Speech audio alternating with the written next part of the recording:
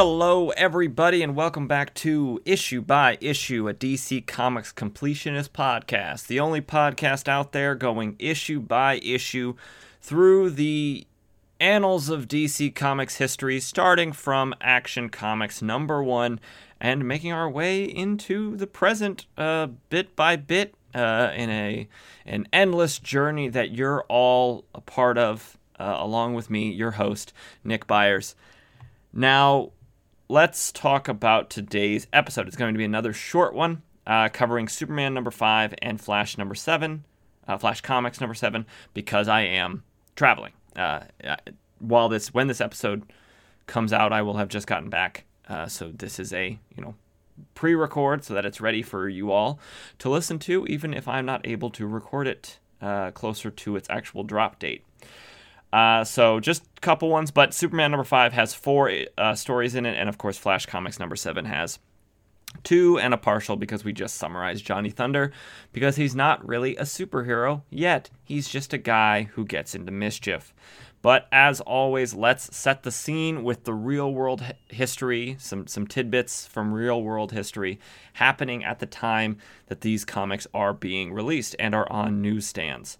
So, May 10th, 1940, Germany invaded France and the Low Countries at dawn. The battles of France, the Netherlands, and Belgium began. As a part of the Battle of the Netherlands, the Rotterdam Blitz began, which is a aerial bombing by the Luftwaffe, which is the German Air Force. May 12th, child star Shirley Temple, well known for her roles in Heidi, Curly Top, Bright Eyes, old 1930s movies, through her mother, Gertrude Temple, canceled her movie contract with 20th Century Fox and retired from film acting at age 11. She would go on to do many more things that weren't acting, like being, weirdly, the U.S. ambassador to Ghana for a time. So that's weird, but also kind of cool. May 13th, Winston Churchill made his first speech to the House of Commons as Prime Minister.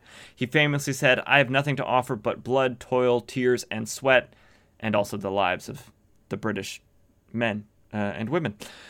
May 14th, the Battle of Rotterdam ended in German victory. A large part of that was due to the Rotterdam Blitz, which destroyed basically the entire city center of Rotterdam. On May 15th, as a response to the Rotterdam Blitz, finishing up the previous day, the first large-scale strategic bombing of World War II targets, most in Germany and other Nazi-held areas, began. This would continue throughout the war and would be a big part of Allied victory.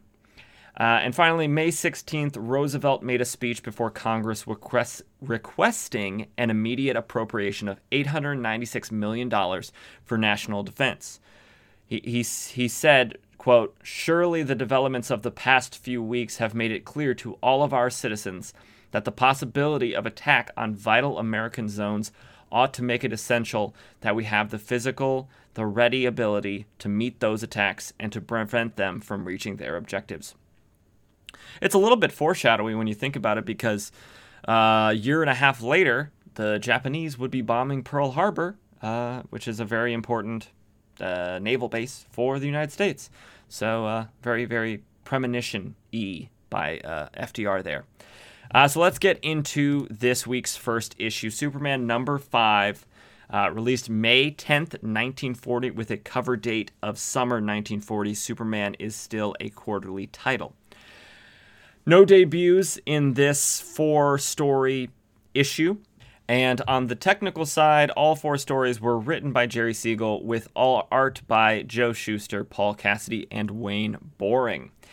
Let's get into the first story in this issue, which has Superman dealing with gambling, which he hates. He absolutely hates. I'm not a big fan of it either. Unless it can contribute to tax dollars, then it's maybe a little bit more regulated, but it's really gotten out of control in terms of sports. You can't watch a sporting event without a FanDuel or BetMGM or any of these things, blasting down my throat that I should put some money down on this game. It's kind of annoying, and can be dangerous.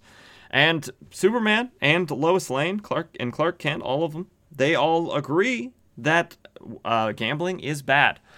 So this story starts with Clark Kent and Lois walking on their way to the office at the Daily Planet when they overhear a store owner kind of talking to this group of boys who are on their way to school. He says, hey, boys, why don't you step inside and play this slot machine?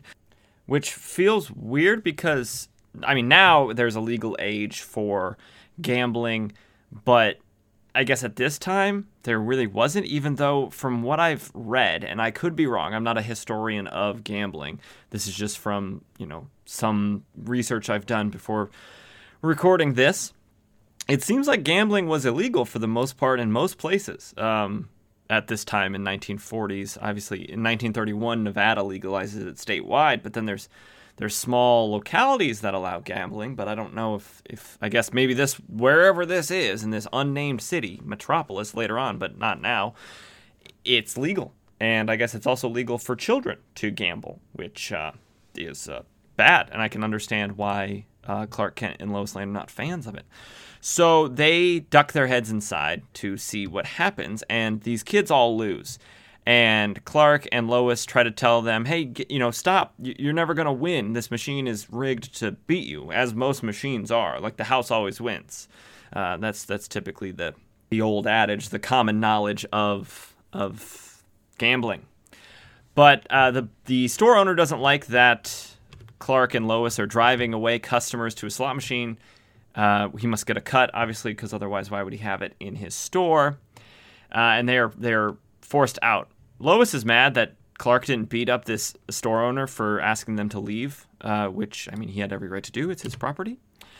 We then cut back into the store where only two of the boys are left. One realizes there's only 10 minutes left before the last bell at school, so he'll be late.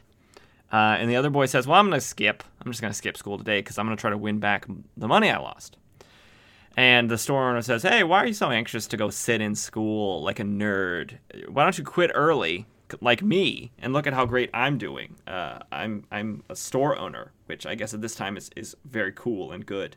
Hey, what a weird guy. He's like, hey, kids, why don't you waste your life gambling in my store? Or like, to get some kids to stay a little bit longer and put a few more pennies and nickels into the slot machine. He's like, hey, quit school. Wow, great ethics and business practices, my dude. But the one who's worried about being late, he leaves. He says, I gotta go. I got a perfect attendance record, and I don't want to lose that. Which, hey, man, I lost a perfect attendance record in elementary school by 1 day, and I was pissed. So he is so eager to get to school and maintain his perfect attendance record that he doesn't see a truck coming, and he just runs right into the street. We see the truck driver, and he can't stop because it's a big truck, and it takes a lot of time to get those things to stop because of weight and momentum, laws of physics. Clark knows that he risks revealing his secret identity, but he can't let a little kid die. So he jumps out and kind of tackles the kid, and they get perfectly between the tires of this truck, which safely drives over them. And the kid is fine. And Clark says, I'm not always going to be around to protect you. So you got to promise me that you're going to be careful when you cross the street. And above all, stop playing slot machines. Stop it with the slots. And the kid says, you have my word, sir. I'd better hurry or I'll be late. And so he rushes off. Hopefully he makes it to school on time, maintains his perfect attendance record, and then just excels from there in life. It's great. It's wonderful. So Clark is standing there, and Lois comes up, and the truck driver comes up and says, wow, that was so amazing. Like, normally you're so afraid of your own shadow all the time. And the truck driver's like, yeah, you must have nerves of steel.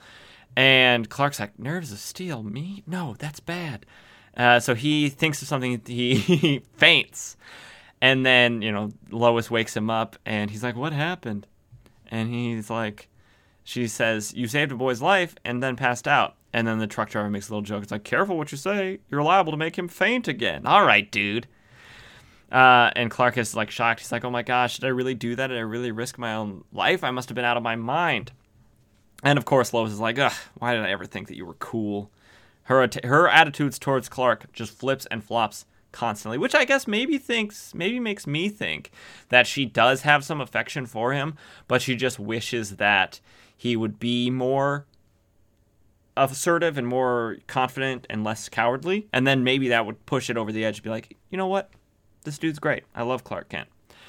So they go into Jensen's Foods to get him something to drink, like maybe water, maybe a nice glass of milk. I don't know. Although just drinking milk, so they go in and they notice a slot machine in this store too. What an epidemic, this gambling thing. And Clark begins to ask about it, but the store owner shushes him and says, no, they might hear you. And he reveals that Slug Kelly, I guess a gangster or a businessman or something, has forced all of these store owners. And I guess not all the store members are mad about it. This store owner is, but the other store owner must not be, because they must get a cut. Otherwise, why would the other store owner want, be standing out on the street, ushering kids inside to come play it, and telling them to quit school to continue playing it? He's got to be getting a cut. Otherwise, he's just a weirdo who wants to corrupt children. So this store owner says, I hate this. I don't like this gambling device in my store. We were forced to it. And he does say something kind of buck wild. He says, every time I see a youngster foolishly throwing money into that evil contraption, I can hardly keep from taking him across my knee and giving him a good spanking. Sir, you don't have the authority or the right to do that. That's not your child. That is some child. Tell the kids the machine's broken if you don't want them to play it. You can't grab someone's child and spank them, which is assault. You can't do that. It's just so buck wild. What a weird guy. Just tons of weird store owners in this story. So Clark and Lois is going to head to Slug Kelly's, and Clark, unfortunately for him, tags along because he's scared. He doesn't want to go. He doesn't want to go meet up a gangster at a gangster's hideout. And they get there, and, first of all, the door inside is a steel door with an eye slot, which, no upstanding citizen member of society has one of those. So, obviously not off to a great start. They are ushered inside, and the Slug Kelly thinks they're there for a charity donation or something. And they say, well, no, that's not why we're here. We're here because we want to know why they want him to stop trying to push his slot machines on children, for children to use them. Stop telling the store owners to ask children to. And, they make the argument, what can a few pennies and nickels really do for you? And he's like, well, those pennies and nickels, they add up. I'm not going to be, missing out on this easy dough. And then Lois is PO'd. She's like, I'll have to be more explicit, I see. I'm warning you that if you don't pull up stakes and leave town, the Daily Planet will blast you so sky high, you'll think you're in a stratosphere balloon, which is a weather balloon that goes up into the stratosphere to test for weather. They still use it today to test for weather, or I think they do. Which I think telling someone to leave town is kind of a big thing. You could just be like, hey, just stop it. You can stay in town. You're allowed. That's your right to life, liberty, and the pursuit of happiness, the freedom of movement that, all free, non-incarcerated members of society are given. But do stop, please. Although if it's not illegal, I don't know why he would care if the newspaper... If it is illegal, then, by all means, I would be afraid of a newspaper. But so Slug Kelly doesn't like being threatened. So instead of, I guess, threatening to beat up Lois, he's like, I'm going to threaten to beat up this man. Because, I may be a thug, but I'm no woman beater. And he says, let's be reasonable here. Suppose I slip both of you a little cashola, a little of the green stuff, a couple grand, a couple K, a couple fat stacks, and we forget all about this disagreement. We forget about it. And Lois says, nah, we can't be bribed. That's not our steez. And Slug just says, you know what? I'm sick of wasting my breath on you. Grab them, boys, and lock them up separately. So they do. They take Lois in one room and Clark in the other. The person locking up Clark says that he doesn't even need to lock the door, really, because this reporter is so scared that even if the door was wide open, he wouldn't do anything. Which, like, Clark is such a good actor. He should be on, like, Broadway or in the talkies. Which I guess at this point in time, they don't really call them talkies. It's 1940. They've been talking in film for, like, 5-10 years. Well, not 10 years. 5 years. We then cut back to Slug's Kelly, and he is coming up with a plan. And he walks into the room that Lois is in, and he gives her this paper. And this paper basically says that the editor of the Daily Planet, George Taylor, is Slug Kelly's partner, and that Lois Lane acts as the go-between. And Slug Kelly's proposition is basically, sign this, stating that it's true, and I'll let you go. You will be free to go, and I won't lay a hand on you, but this is just some insurance that you're not going to write anything, because anything that George Taylor says, or the paper that he's the editor of says, would be like, well, he's just trying to cover his own tracks. And Lois says, of course, is like, well, I'm not going to sign this. This isn't true. And it would let you get off scot-free, basically. And he says, well, fine. You know what? That's fine. But if you don't, I'm going to kill Clark Kent. And she's like, well, shoot. I mean, I don't absolutely despise Clark Kent and want him to die. So she says she'll sign it, and she does. She signs it. Meanwhile, Clark Kent has, of course, removed his outer garments to reveal his Superman costume, and he busts down the door like it is made of toothpicks, but this is a stealth mission, so he quickly grabs the door before it clangs on the ground. Why he couldn't just bust the doorknob and quietly open it, I don't know. Actually, I do know, because one of the golden rules of the Golden Age is Superman loves to destroy things. And so if he can destroy the door instead of opening it quietly, he will. He is running down the hallway to find Lois, presumably, and everybody else, when one of Kelly's goons comes out and they bump into each other. Oh, it's so comedic. And the goon pulls out his gun and shoots Superman. Superman smacks the bullet out of the air, and it ricochets back and hits the gun in the guy's hand, knocking it out. Then he just leaves him there, I guess. It doesn't show him knocking him out or anything, so he's just standing there like, oh, shoot, I got no gun. What am I supposed to do now? Superman continues exploring the building, and he finds all these slot machines, and he, of course, busts them up, because that's his favorite thing to do.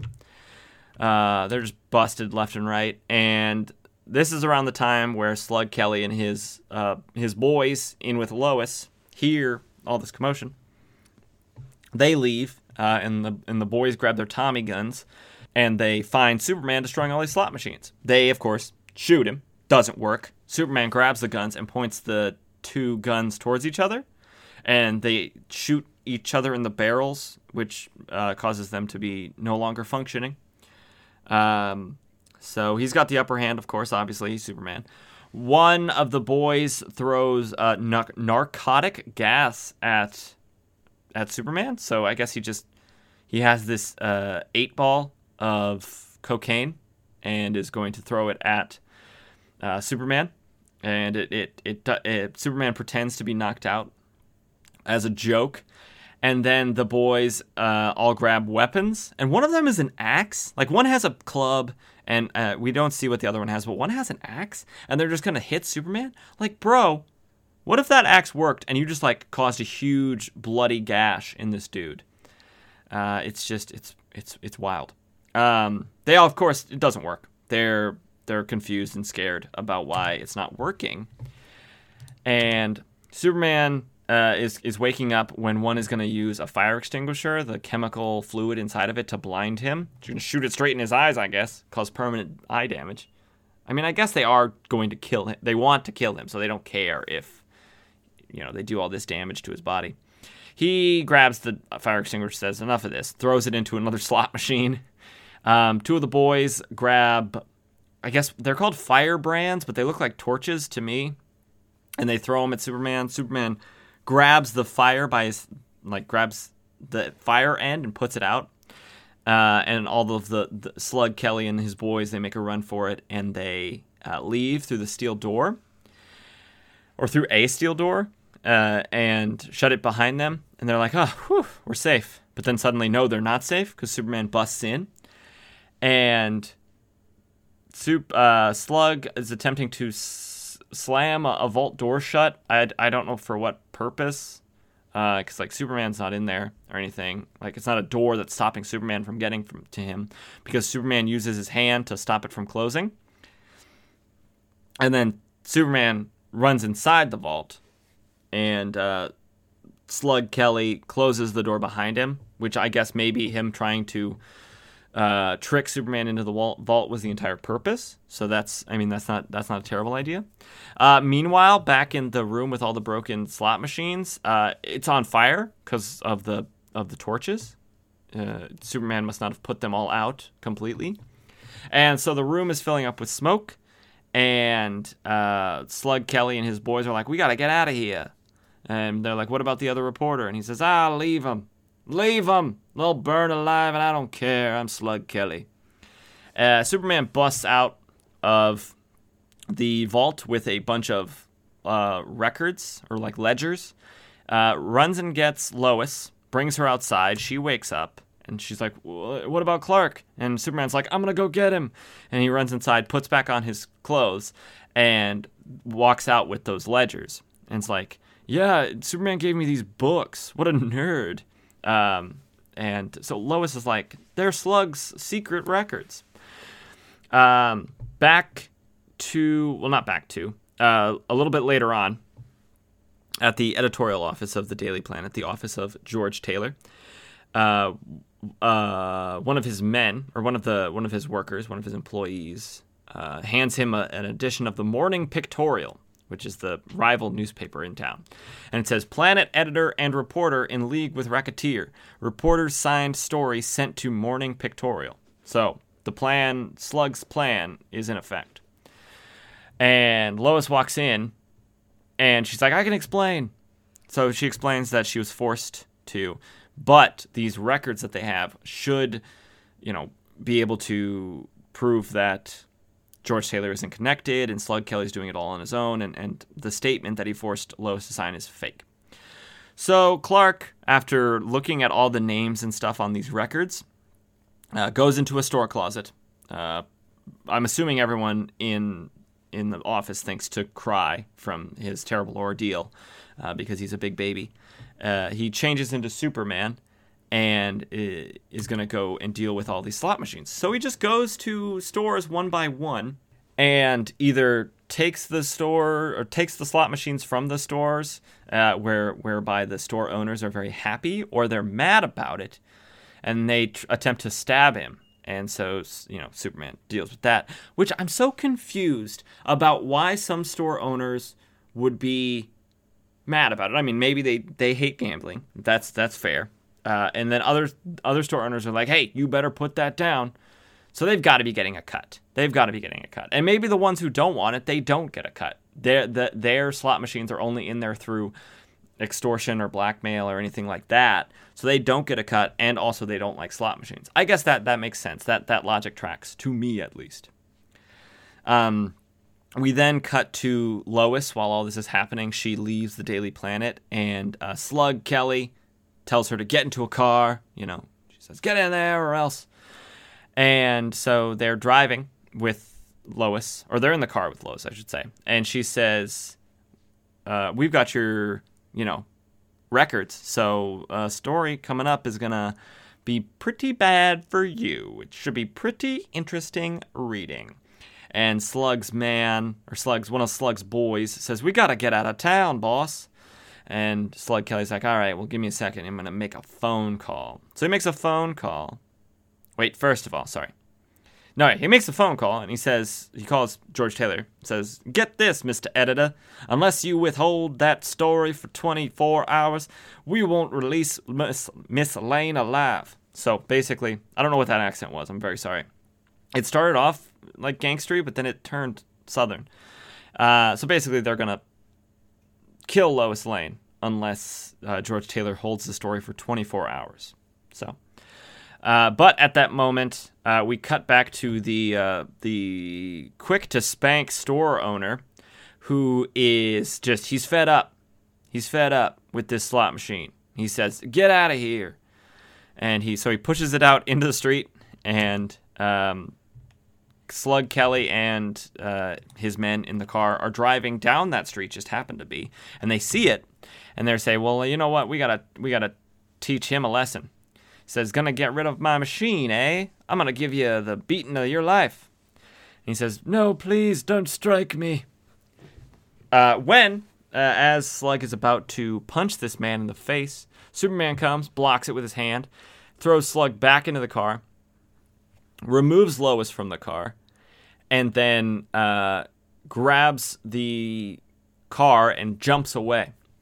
He grabs Slug Kelly out of the car, dangles him over a nearby schoolhouse, at which point Superman talks to all the children as they leave for lunch, which I thought typically you ate lunch inside of the school, so maybe this is some sort of different school.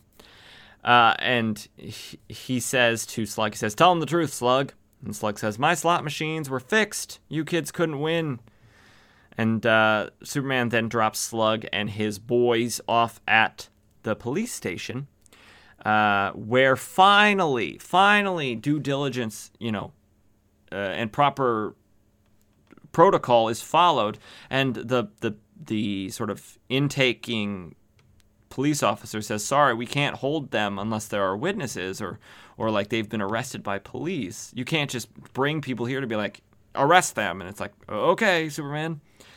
But just then, hundreds of children come in, and they say, "Oh, we know all of it. We were witnesses." They really weren't.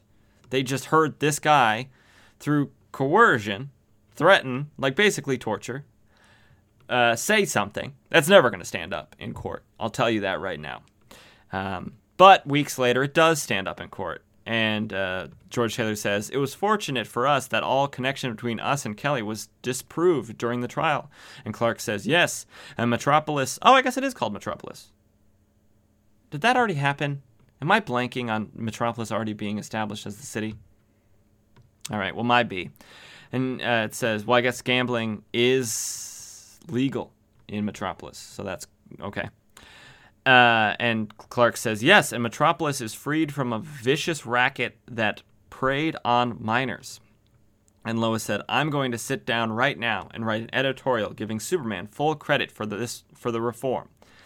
And then Superman has a little PSA at the end and says, "I urge all my readers not to throw their money away wastefully into slot machines." And I have to agree. It's not a great habit to get into. We then have a little sort of fun little full-page thing that says super strength rules for summer living. It says get plenty of rest, eat plenty of good wholesome food, and has a boy asking his mom for more of that swell cereal, which cereal doesn't really have a lot of nutrients, so maybe not that one. Lots of healthful outdoor exercise builds strong bones, or strong bodies. And then finally, a little propaganda from the milk industry. It says drink plenty of milk. So that's good. All those rules for summer living. Super strength summer living. So on to the next story, which has Superman dealing with a politician and dirty news.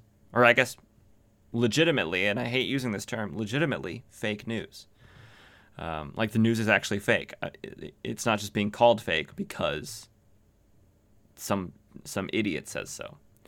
So we start off with Zachary Collum, a person we've never met before, who is the publisher of the Morning Pictorial, the rival newspaper to the Daily Planet. And he is visited by Alex, and his last name is spelled Evell. Now, to make it not so obvious, I feel like that's pronounced Evil, but I'm going to pronounce it Evil because it's much more fitting. So, and Alex Evil is someone we've also never met, and he is a petty, not too popular politician, which, if you think about it, a not too popular politician is nothing, because if you're not popular enough to get elected, you're nothing. And he says, I'm going to cut to the chase, Zachary. I want to buy the Pictorial for $25,000. Now, I did a little bit of research before starting this recording. And I used an inflation calculator.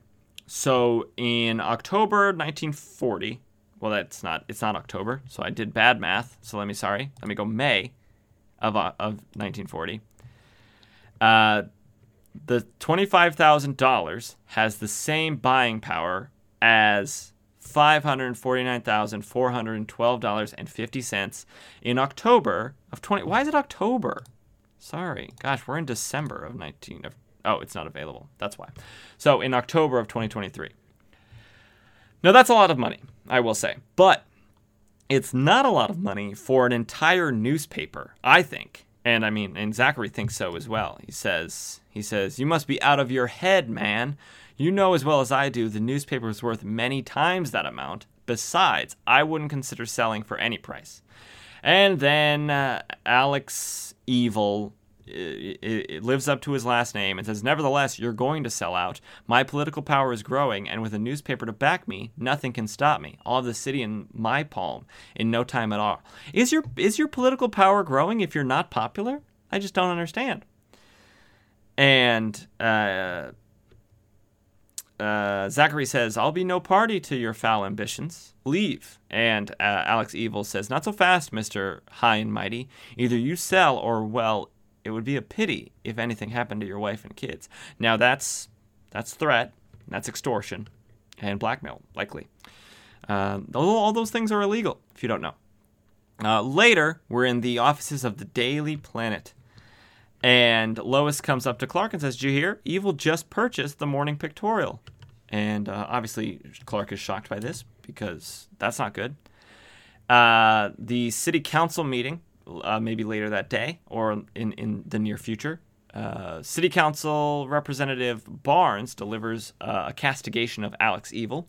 He says Evil is an opportunist of the lowest rank. His sole interest in politics is to the extent of stuffing his bank account with illicit graft. He's dangerous, I tell you, and I demand a probe of his activities. Well, the next day in the pictorial, it says Barnes' accusations top Baron Munchausen. Now, I didn't get that reference because I'm not a person from 1940. And I'm not well read on German-born Russian generals. Or is he a general? I don't know what he is.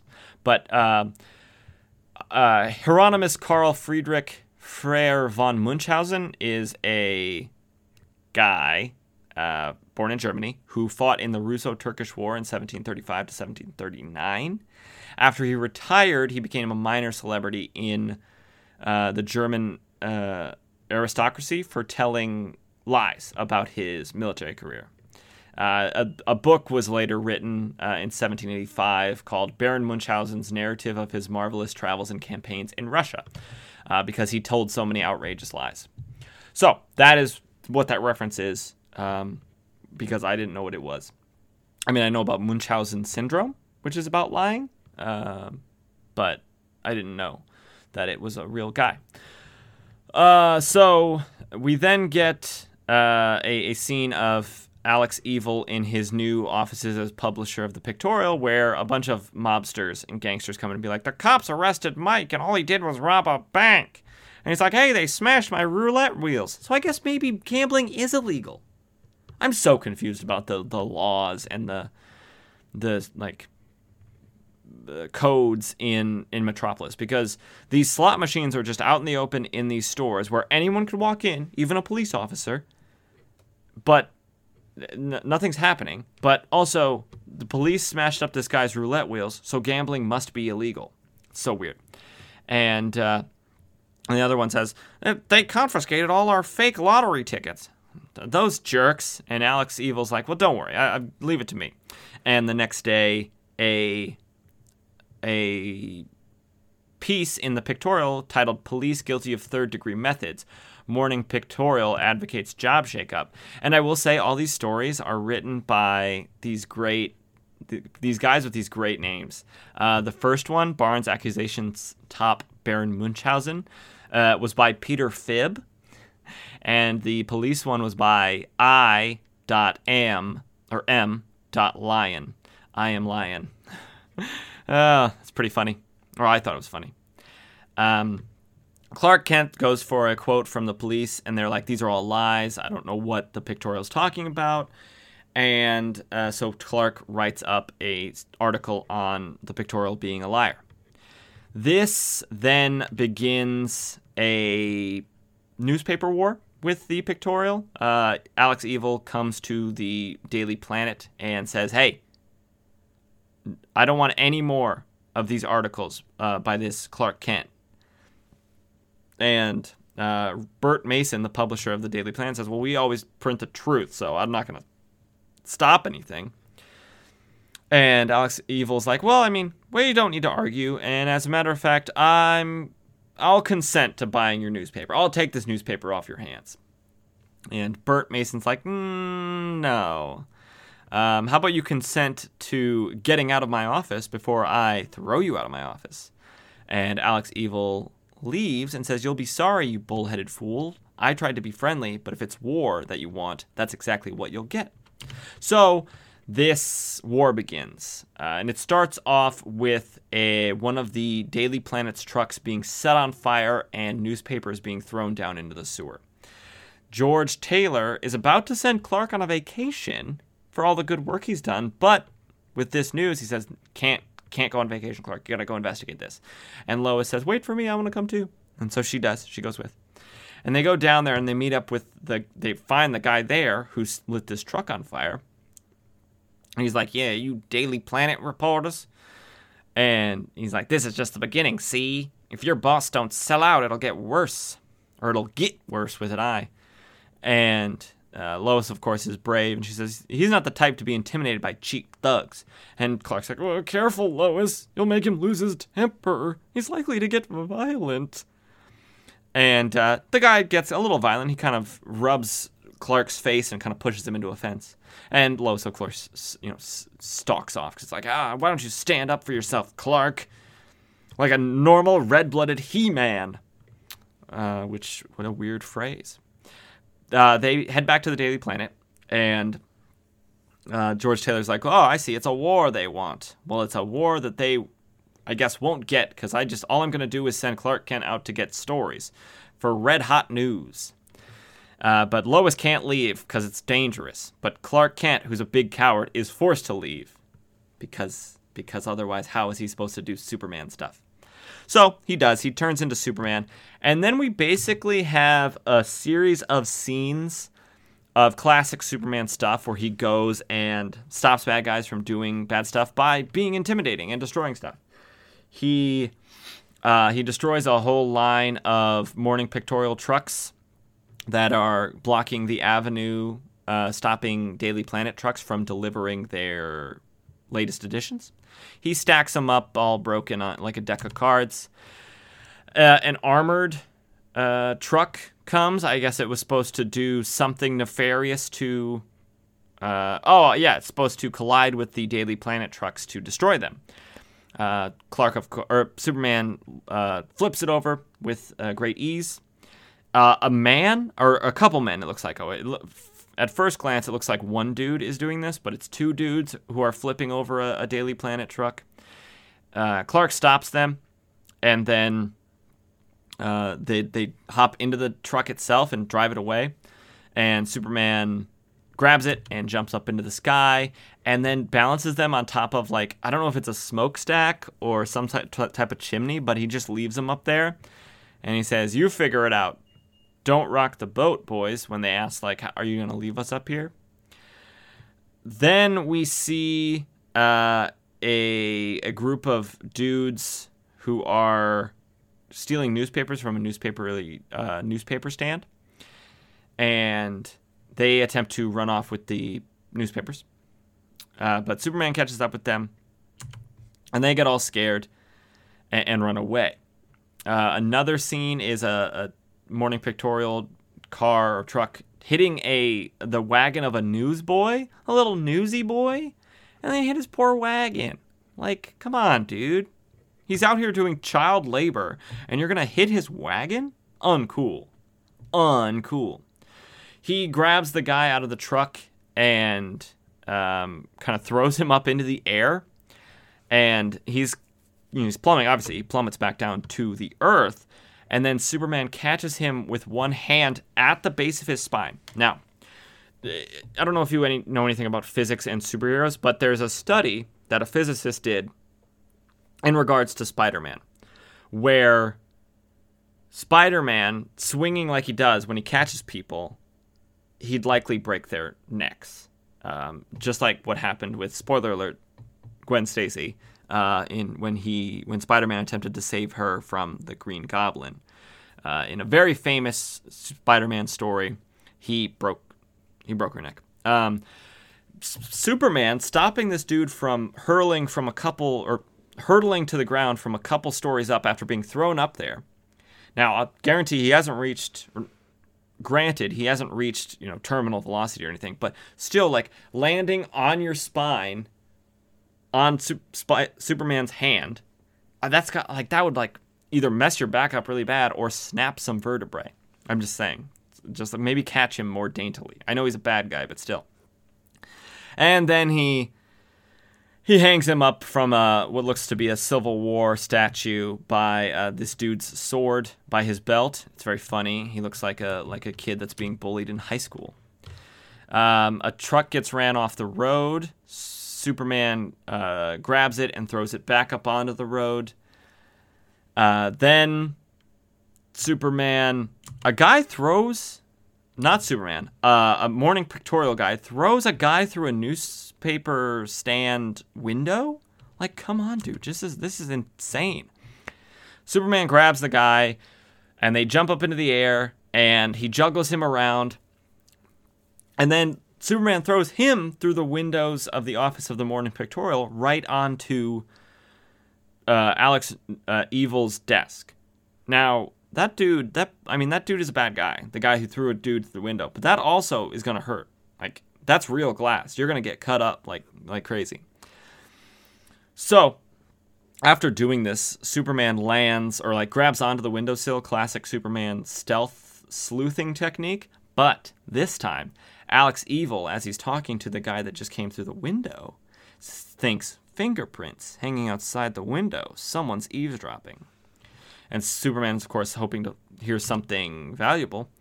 When Alex Evil grabs an axe that he just happens to... Nope, never mind. I thought it was just laying around. It's from a firebox. So he grabs an axe out of this firebox, and he is going to chop the fingers off of the person hanging from the windowsill. Now, the odds that it's a regular person are low because we're on the third, fourth, fifth story. We're near the top of this building, so it's very unlikely this is a normal person just hanging by their fingertips from a building. But still, he's going to chop the fingers off of this person, and then they're obviously going to fall to their death. And it's it's pretty suspicious. What are you going to do, just chuck the fingertips out the window and be like, problem solved, no evidence here? But obviously it doesn't work. And then Superman... does a little bait and switch. He then kind of hurls himself up to the top of the building, and then as Alex Evil looks out the window, it's like, okay, he's leaving. Superman then kind of sneaks back down and overhears Alex Evil planning to do something nefarious to Lois Lane, who he knows is fond of Superman. How would he know that? I don't know.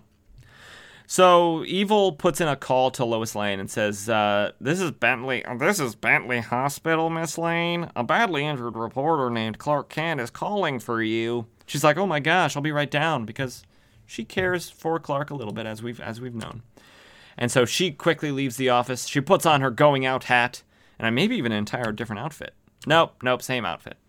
But she rushes out and immediately is grabbed by a guy and put in a car, and they speed off.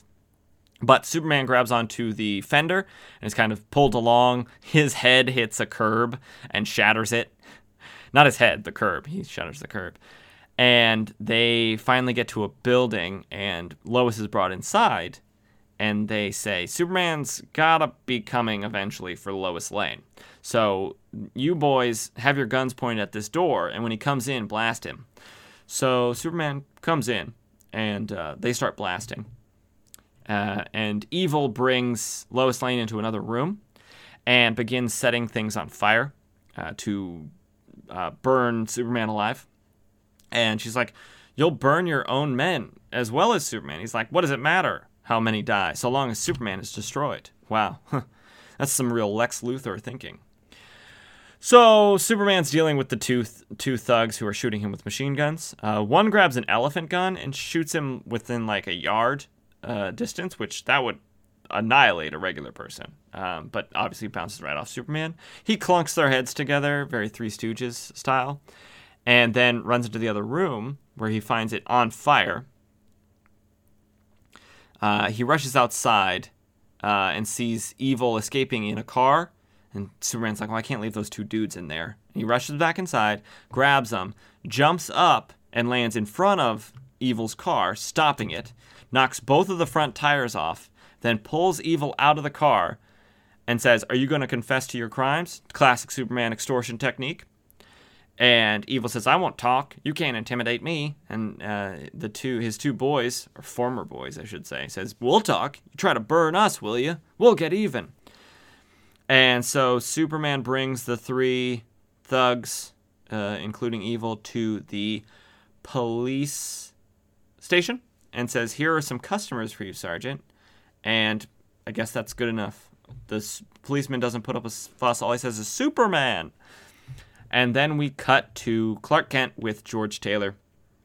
And he says, now that Column has his paper back and Evil's safely in prison, how about getting that vacation you promised me, Taylor? And Taylor says, sorry, Clark, you'll have to postpone it.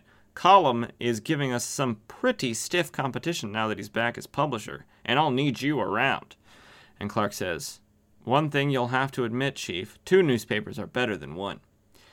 And Taylor says, and 1 busy reporter is better than 1 who wastes time gabbing. Get going, Clark. I want news. I want pictures of Spider-Man. And that's the end of that one. I agree. Multiple sources that can,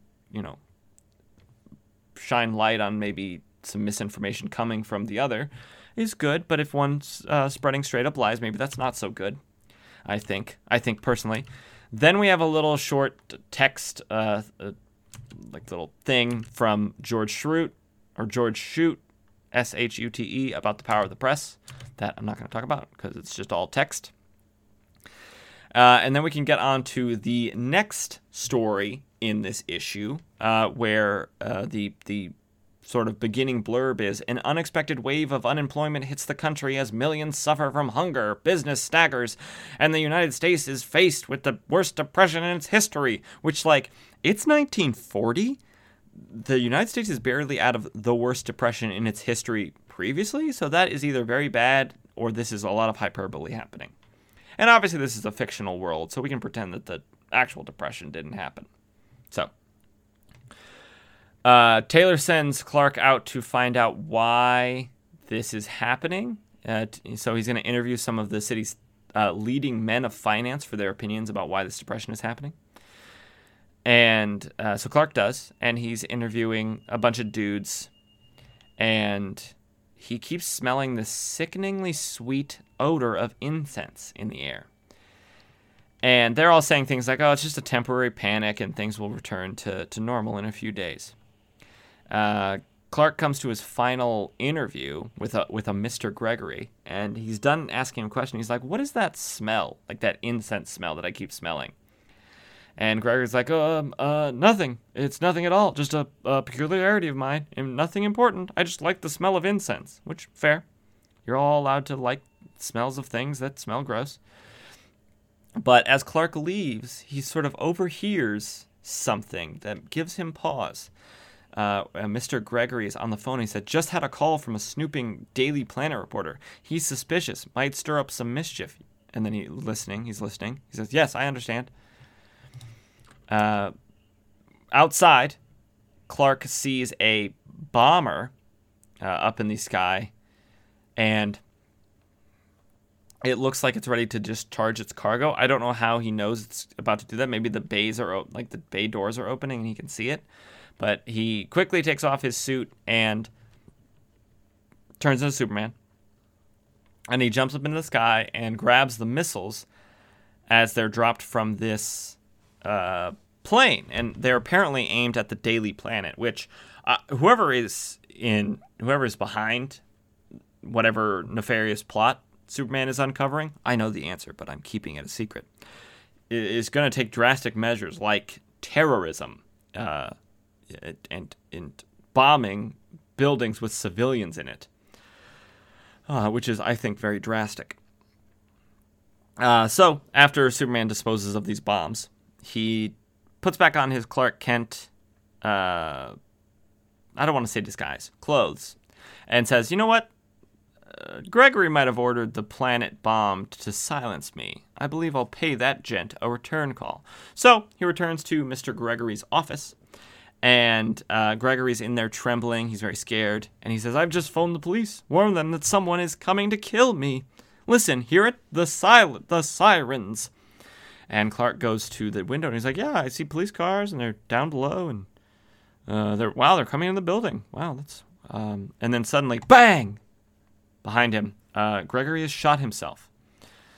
And before he dies, he says, I merely followed orders from higher up. When the police enter the room and find you here, you'll be branded the murderer. And he dies. So Clark is now in a sticky wicket. If he is found in this room with a dead body and a gun, he will be thrown in jail. He jumps out of the window to an adjoining building's rooftop, goes down the building stairs, and comes out, and then comes up to a police officer that he knows and says, what's the matter, Pat? And Pat, he's just so nonchalant. He's, oh, just another murder. It's a dime a dozen these days, these frickin' murders always happening.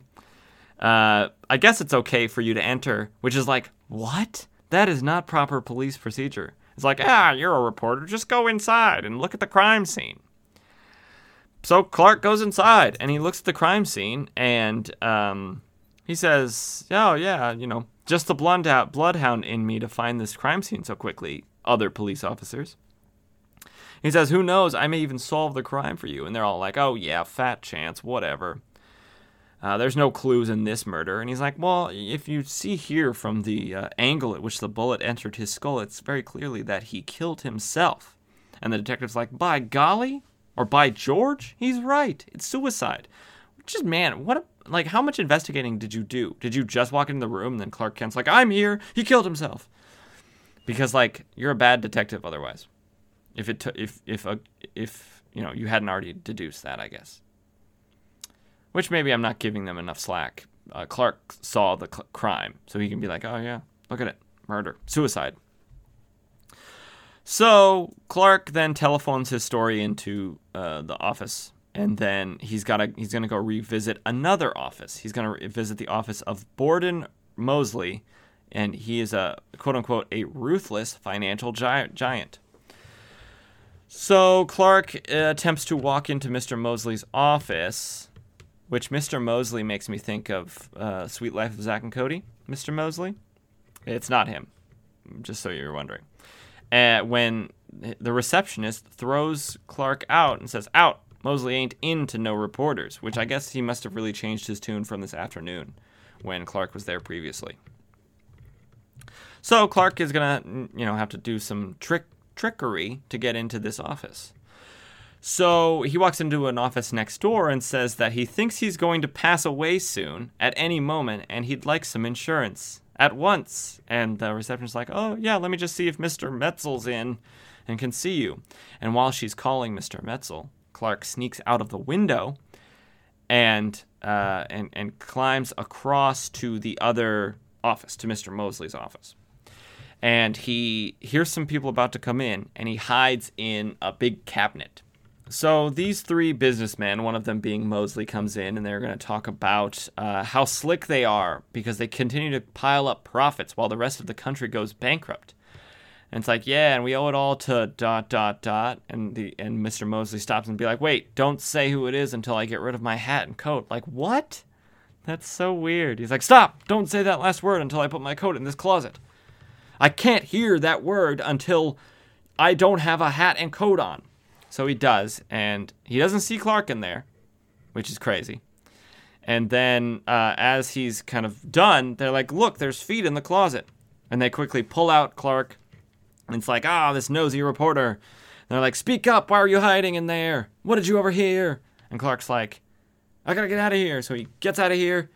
And he dashes towards a drape where the incense smell is coming from. And he pulls it aside. And what's in there? It's a marble bust of Luther smoking a cigar. And the smoke coming out of the cigar is the incense smell that's been, following all these men around. Ooh. And the three men get him. They punch him in the face. And they say, curiosity killed the cat. And it's going to do the same for you. Which, great line. Great line.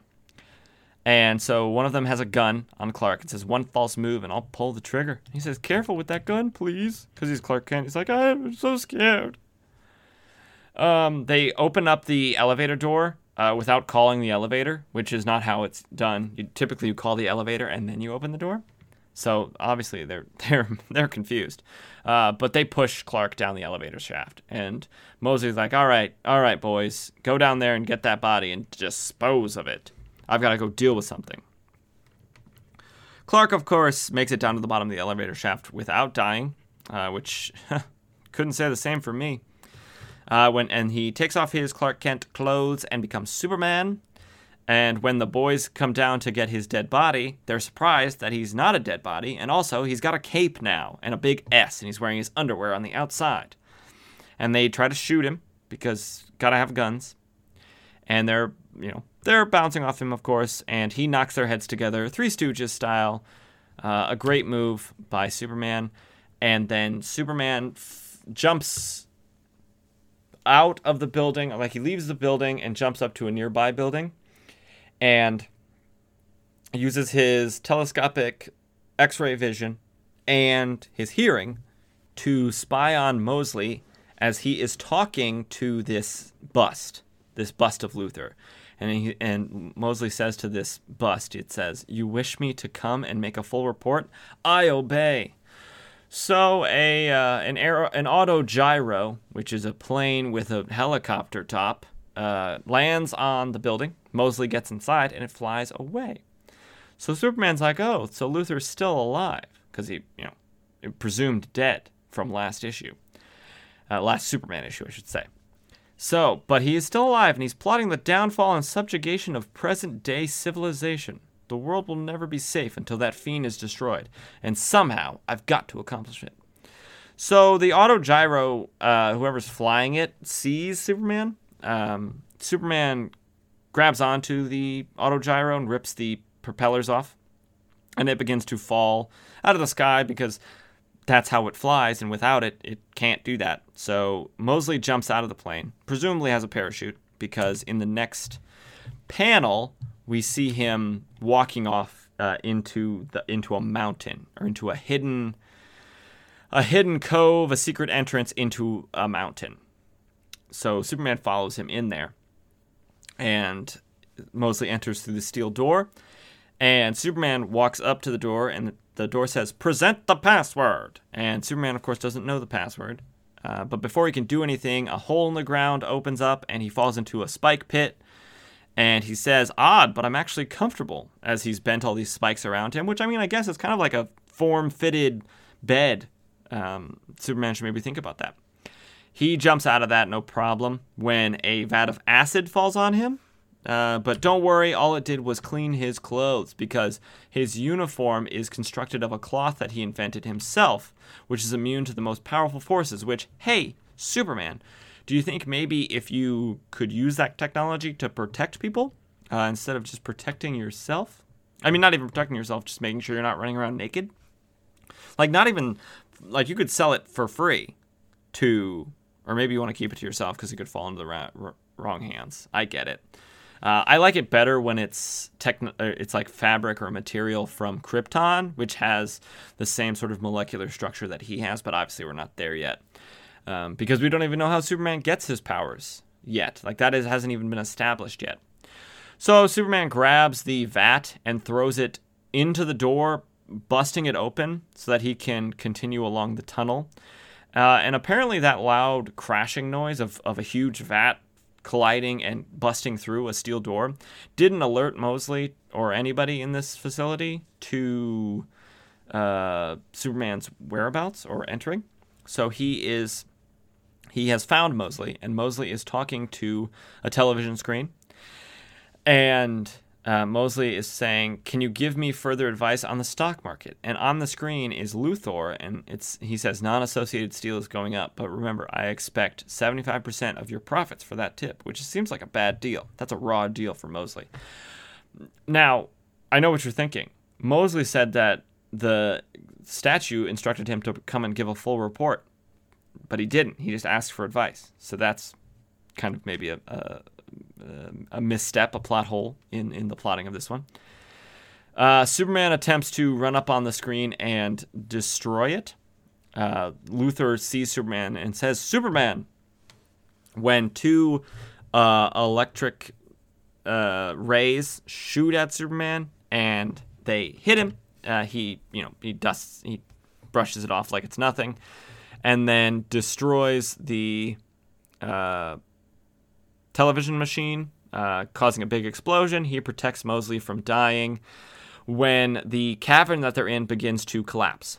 Mosley is scared, and Superman grabs him and brings him outside and saves his life. And then he kind of slaps Mosley awake because he passed out and says, "What is the meaning of the incense?" And Mosley says, just without even Superman having to threaten him or anything, like, he just says, and like all these people that are under the influence of this incense, they just give out information willy-nilly. Like the guy, like Mr. Gregory, he didn't have to tell, Clark Kent anything. He could have just said nothing. He could have just said, "Hey, Clark, what up? What's out that window?" And then shot himself, and Clark would have been like, "What the?"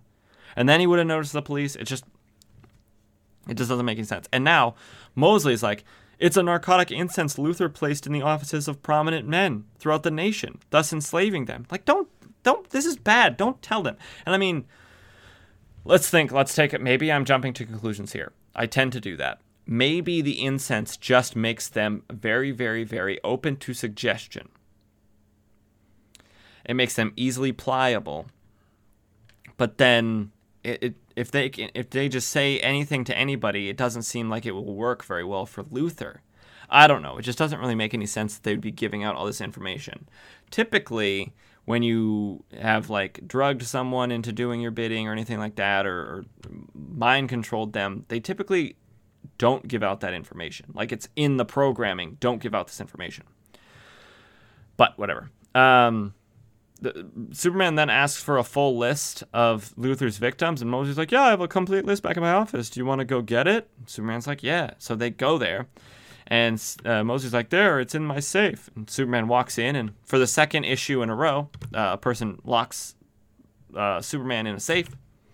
Superman busts out and threatens Mosley, says, "I ought to pulverize you, but you're not worth the effort." And then Superman reads all of the names of the people involved with Luthor's scheme and memorizes them.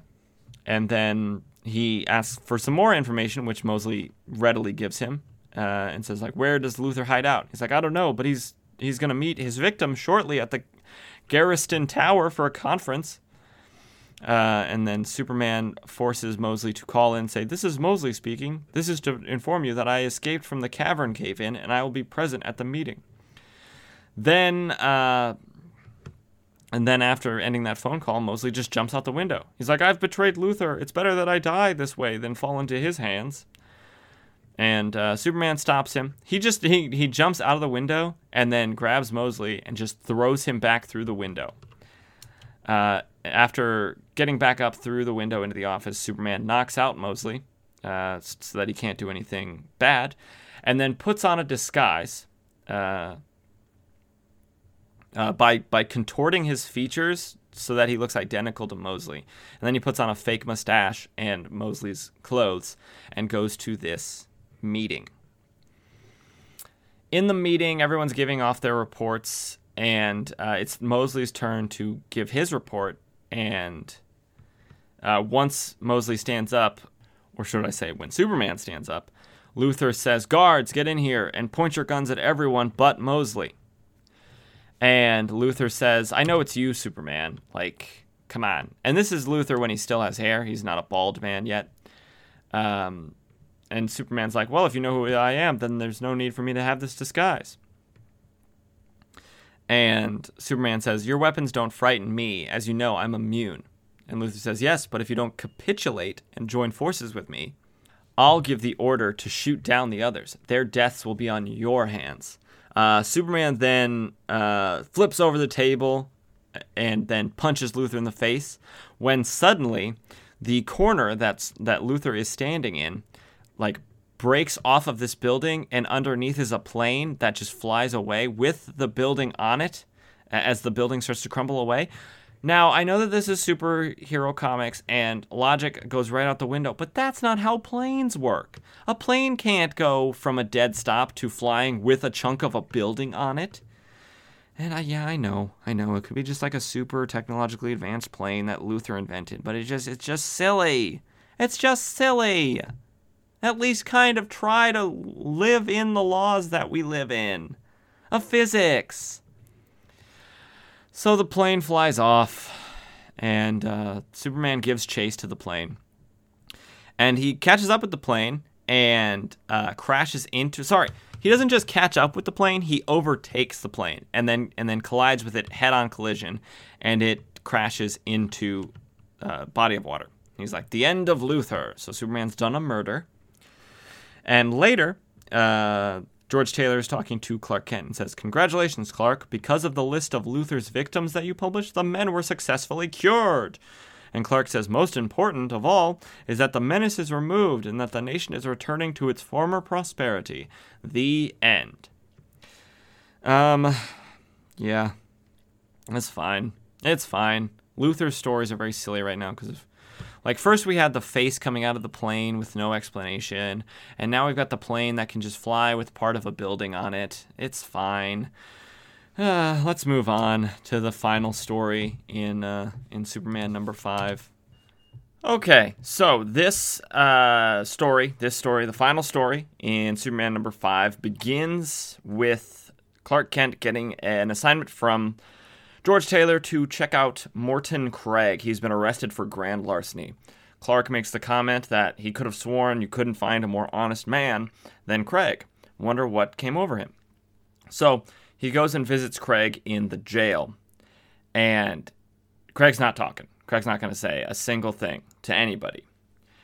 And as Clark is leaving, Craig asks for his doctor. Dr. Bren says he's feeling terrible. I don't know if you're allowed to have your own specific doctor come in jails, but he does get that.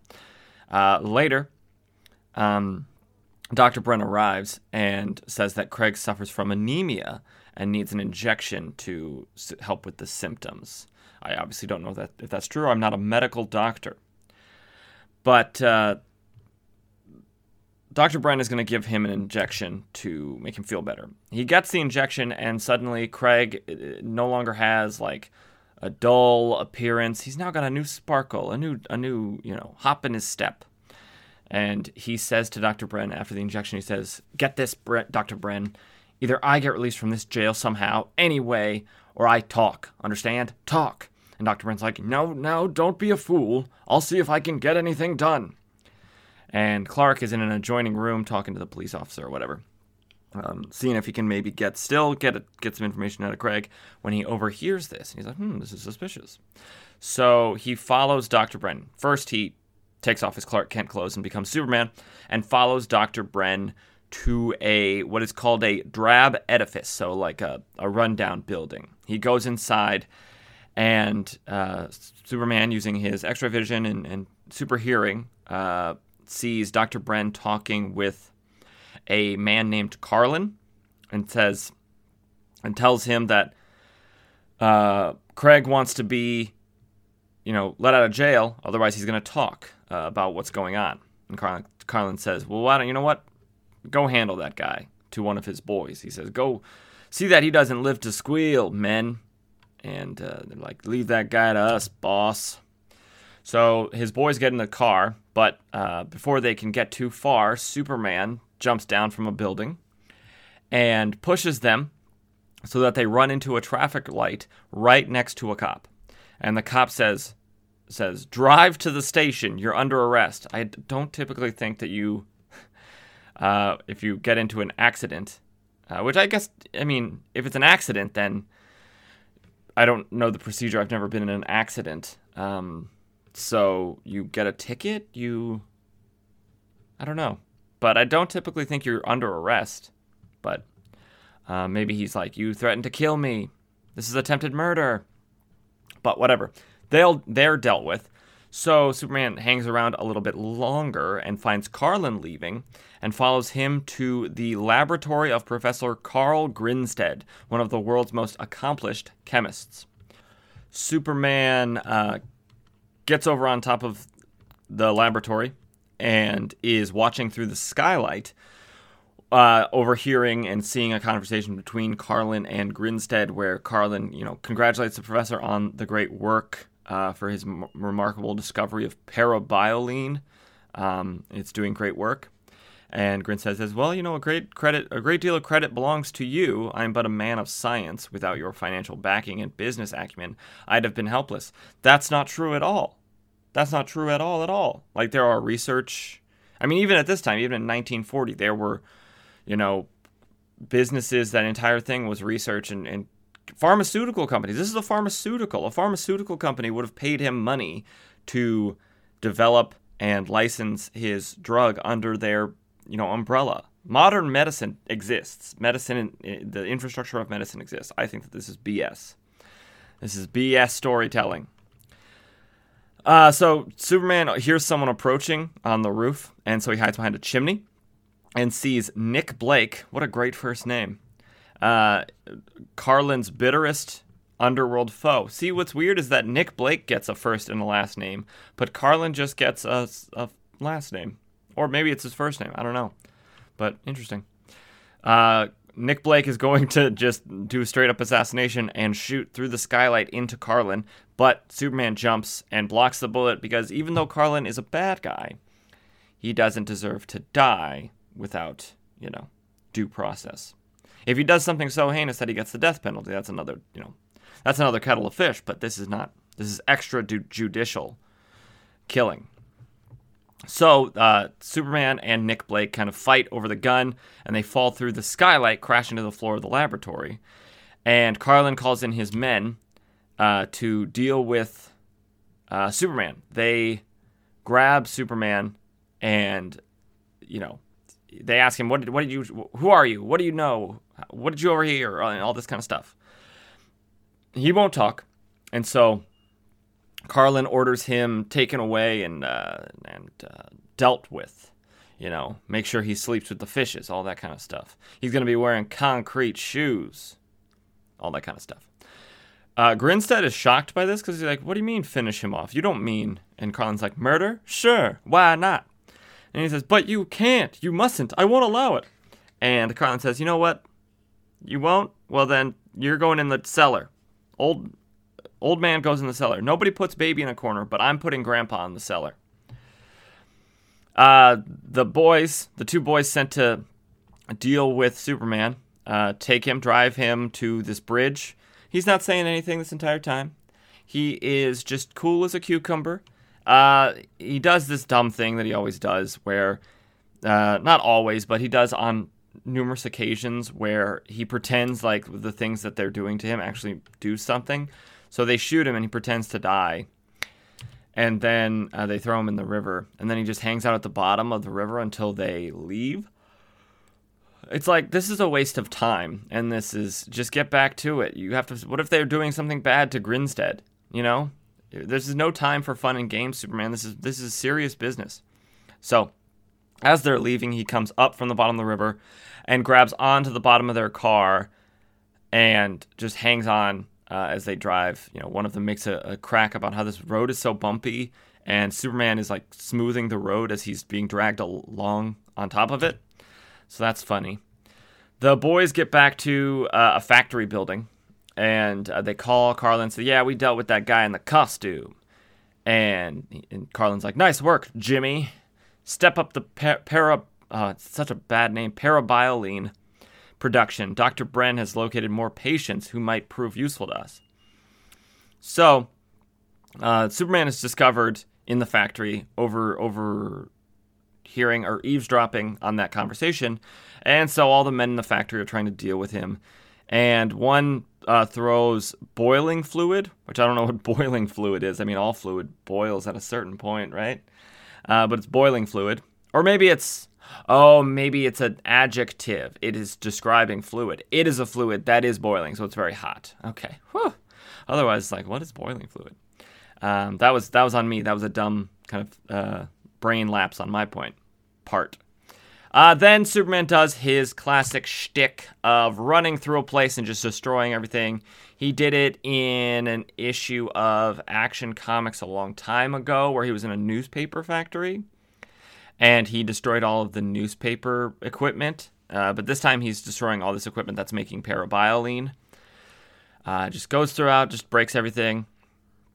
And then the thugs, in an attempt to stop him, even though he's all done destroying everything already, they shoot him with Tommy guns. He ties the barrels together, and then he runs through the wall, just because that's his whole thing.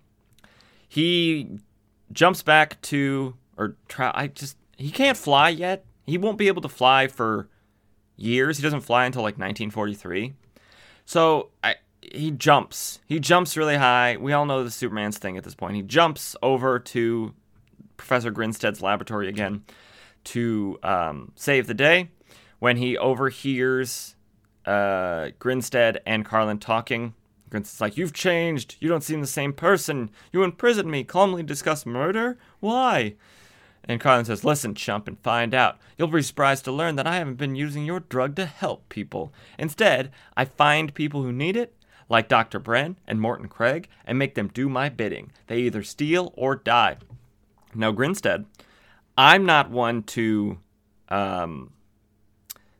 advocate for pharmaceutical companies. I think a lot of them do a lot of bad stuff. I mean, Pfizer for one. Purdue. No, not Pfizer. Purdue. Oh my gosh, Pfizer does good stuff by like developing the vaccine. Purdue does bad stuff with like OxyContin, stuff like that. But there's safeguards for you and, regulations that they have to go through in order to sell your drugs that maybe if you had gone that route, you wouldn't have to learn about all this and working with a gangster who kills people. So, yeah. Grinstead says, I'm not making any more parabiolene for you. And he says, well, it doesn't matter because I'm already making it all myself anyways. I'm making way more than you in my factory. So Carlin locks the professor in and then hears gunfire. It's like, what's that? Gunfire? And so he runs to another room, and inside is it's the room where they were holding Nick Blake, and all of his boys are here now. And it's now just a Carlin versus Nick Blake boys fight. All the boys are fighting. Fights bring all the boys to the yard. And Superman then gets in on it. And so now it's a Superman v. Nick Blake boys v. Carlin boys. And oh man, does it get messy. Boys just flying into other boys, and a boy hanging from a moose head on the wall, sillily by his belt, and another one hanging by his collar. It's just so silly. They're all hanging up on deer heads and moose heads and elk heads, and it's so silly. Superman then, we cut to Dr. Grinstead. He is in, I thought he was locked in the cellar, but I guess he was locked in his laboratory. Kind of because he says, lock Grandpa in the cellar earlier, but now he's in his laboratory somehow. And he says, I tried to create a blessing for mankind, but succeeded only in creating a curse. There's only one honorable way to pay for my crime. Turn yourself into the authorities and pay your debt to society? No, I must kill myself. So he mixes chemicals together that shouldn't be mixed together and makes a big explosion. And he is dying. Superman rushes into the room and grabs him and jumps off to the hospital. And they say, we can't do anything. He's going to die soon, and we can't do anything. And Superman's like, just put him in a artificial fever machine. which I guess is a thing. I guess a hot box. Put him in a sauna. Get him, let him have a good svitz. And a good svitz cures all. And then I'll be back. So Superman rushes over to Dr. Brenn's office. I guess he knows where it is. And he says, no time for formalities. Professor Grinstead is dying. I need some parabioline. And Dr. Brenn says, he's dying? Well, take me with you. And he grabs some parabioline and rushes off. And at the hospital, Dr. Brenn administers parabioline. Now, like I said, I'm not a medical doctor. Parabioline is also not a real drug. But I don't know why parabioline is the only thing that can help Professor Grinstead. Because I thought it was for anemia. Is it just like a wonder drug, like a cure-all drug? Because that seems cool. But I guess so parabioline cures him, fixes his whatever he did to himself. And, he's like, oh, yeah, it's a miracle. He's alive. A miracle of his own making. He discovered this marvelous drug. Yeah.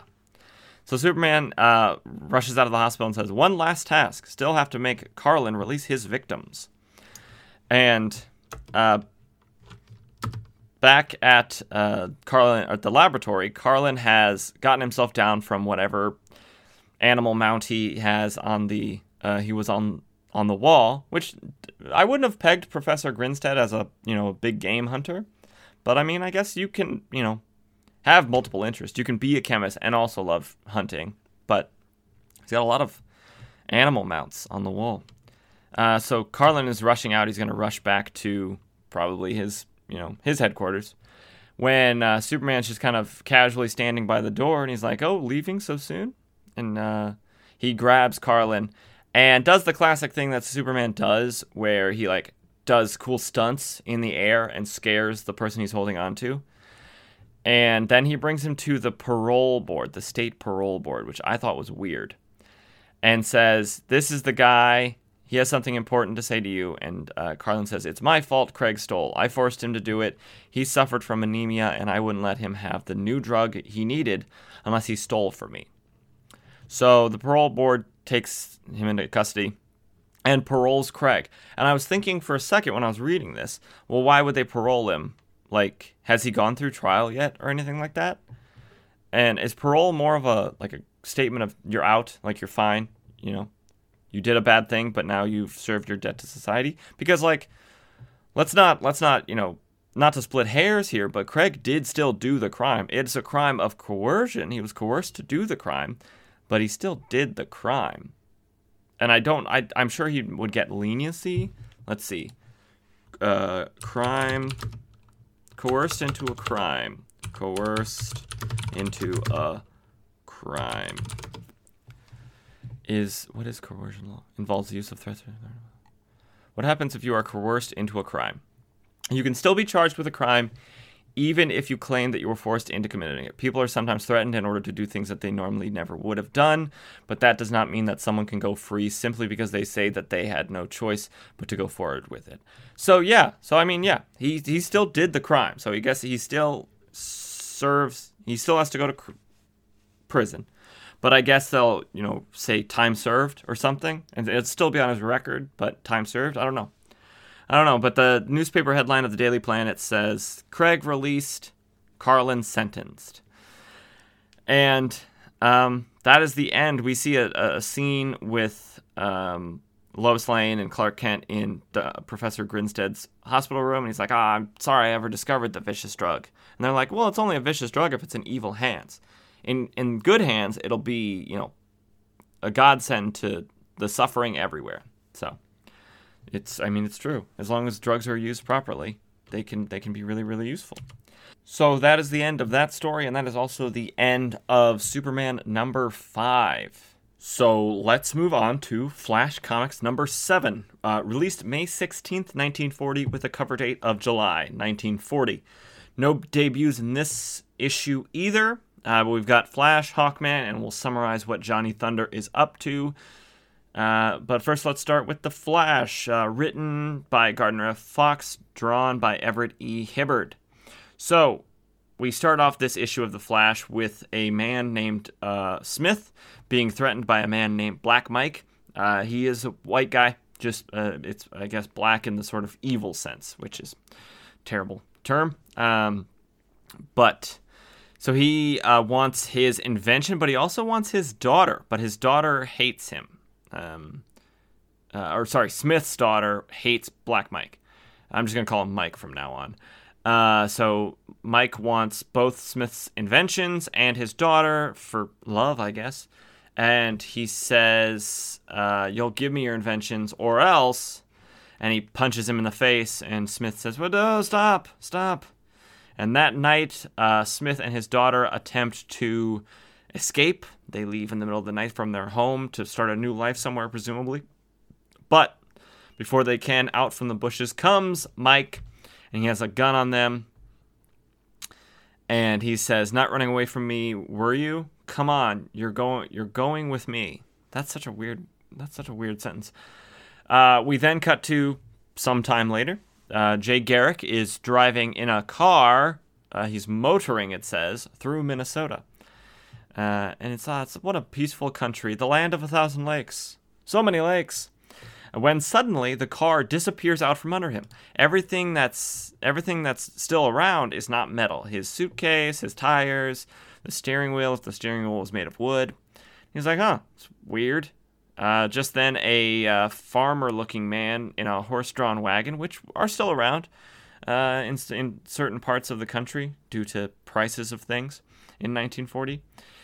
He asks this guy, well, hey, have you ever noticed any metal disappearing? And yeah, he said, yeah, I've seen some weird stuff going on.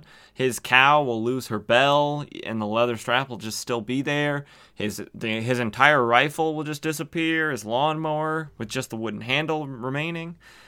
And Jay Garrick, who has turned into the Flash at this point, says, "Are any strangers moving recently?" And the old man's like, "Yeah, this old guy and his daughter live in the place around the bend." So the Flash runs to this place around the bend, and he runs past Smith's daughter, whose name is Belle, Belle, just like in The Beauty and the Beast. And she, of course, says, "Oh, what a wind," because Flash is moving so fast that he's invisible. He watches Smith, the inventor, kind of fiddling with some sort of ray, and he deduces that this is the ray that destroyed his automobile.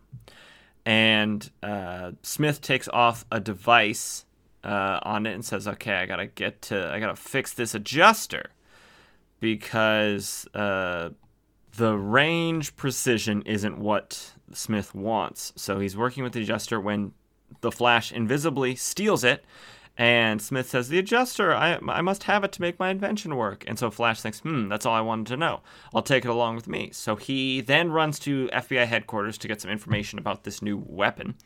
And of course, he does it all invisibly. He's running so fast that nobody can see him. He's rifling through all these papers. All the FBI agents and employees are all freaking out. And he gets this information on Henry Smith, inventor, Duluth, discovered new type of paint gun that fuses with metal.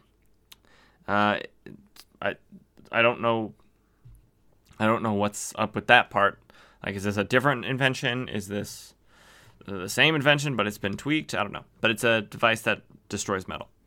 So the Flash then runs to see his old pal Jimmy Dolan, the automobile racer. He'll know the mechanics of this thing. So he talks with Jimmy. First, he pulls a little prank on him by, I guess, tickling him. He grabs him by the under the arms, by the armpits, and kind of shakes him around. The Flash, as we know, his identity is sort of should I keep it secret? Should I just be upfront about it? Because he's wearing his Flash costume when talking to Jimmy, and Jimmy makes no mention of it. "Oh, yeah, hey, are you the Flash? Why are you wearing this weird costume?" But he doesn't say anything like that. It's just, so Jay asks Jimmy about this thing, and he says, "I don't know what it is, but it's," and I don't know, he says, "I don't know what it is. It's used to coordinate a complicated piece of machinery, though." So you do know what it is. it coordinates a complicated piece of machinery, so you have an idea of what it does. Okay. So, he tells Jimmy that it's from a device that dissolves metal in a puff of smoke. And Jimmy says, wow, what a weapon. Like, what a war weapon that would be. And he says, oh, as long as we're done talking about that, why don't you stay for the races tomorrow, and I'll go back to Duluth with you afterward. He wants to take a look at that machine. And Jay says, that's a good idea. I'll go out and get myself some street clothes. Because he left all of his street clothes at the place where his automobile disappeared. He just left everything he had. He left his suitcases and everything inside of them there. He's like, I won't need these. Why would I ever need these again? These will be fine just sitting on the side of the road, or actually in the middle of the road where my car disappeared. That's silly. So the Flash then goes to a clothing store, and because he doesn't, so now he wants to keep his identity a secret. So he's like, okay, so I'll just be invisible. I'll move so fast, a whirling dervish, and nothing more. And so he grabs a tie, a suit and a shirt and all this kind of stuff, and he gives money to the guy, and the guy, of course, the entire time is like, then the Flash, again wanting to keep his identity secret, suddenly he's like, okay, I'm gonna steal a room key, go into this room, change out of my clothes, my Flash costume, leave my Flash costume there, go down, and then rent that same room I was just in. And he does that.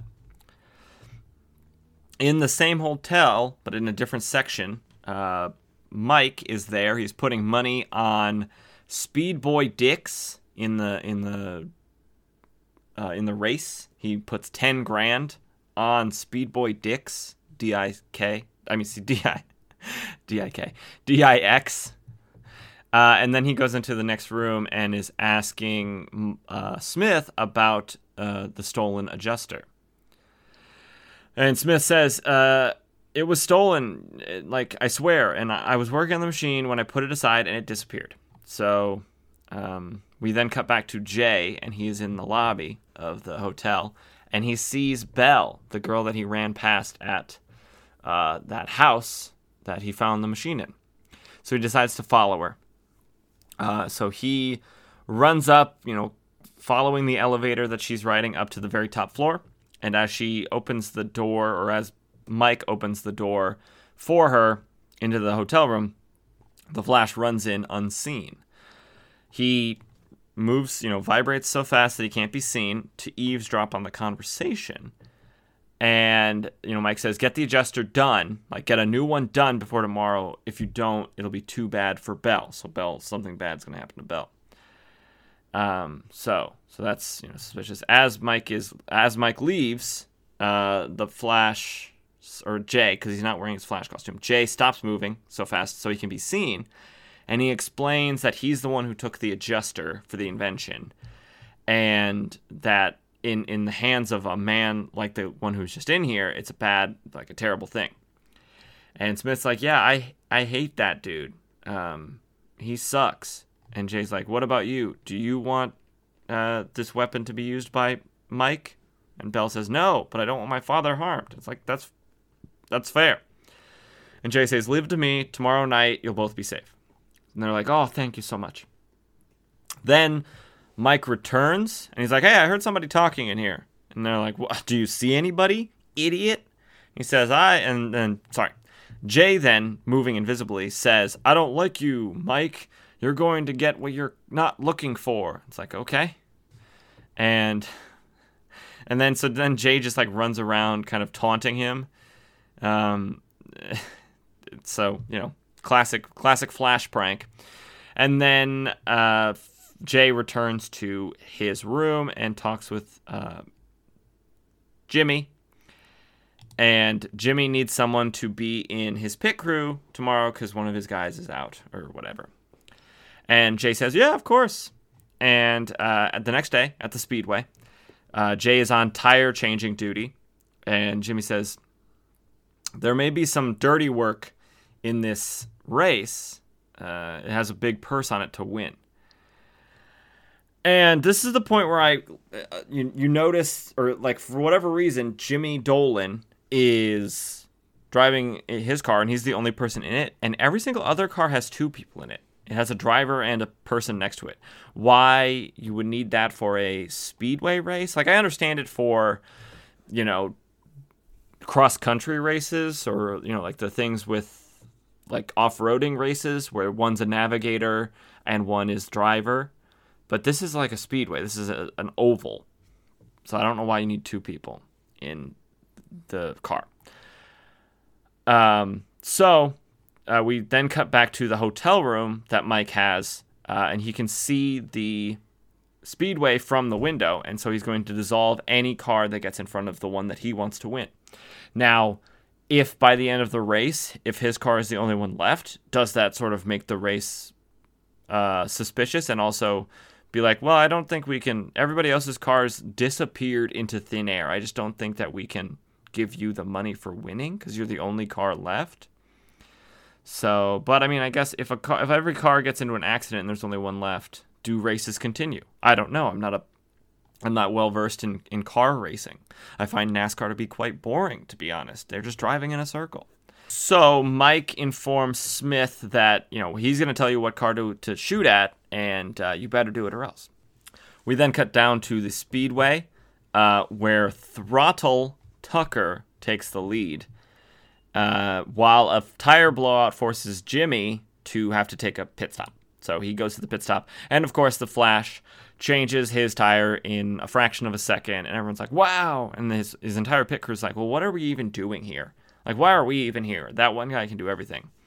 While this is happening, Jimmy points out to Jay, he says, look, and the number 6 car dissolved. I don't know if that was Throttle Tucker, if that was his. Let's go back a page.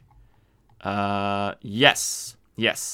Number 6 was Throttle Tucker. So he was in the lead, and his car, there's 2 people in it, for whatever reason, it dissolves. His entire car dissolves. And the race continues. The race keeps going on. If I was running this race, I'd be like, no, wait a second. That's not normal. So Jade, rushes into action. He runs back to the hotel where Mike is. And he dismantles the machine in front of Smith and Mike's eyes. Mike yells at Smith like, hey, you broke it. And Smith's like, no, it fell apart. And then Jay says, just a moment. And Mike's like, that voice again.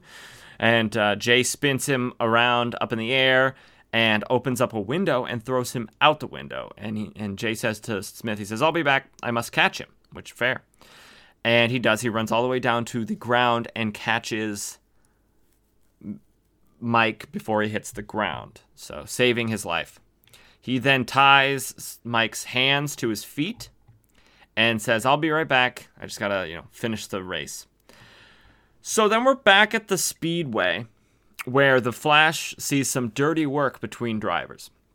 So the passenger in one of the cars is holding a wrench and is going to hit Jimmy with the wrench. Now, is that allowed?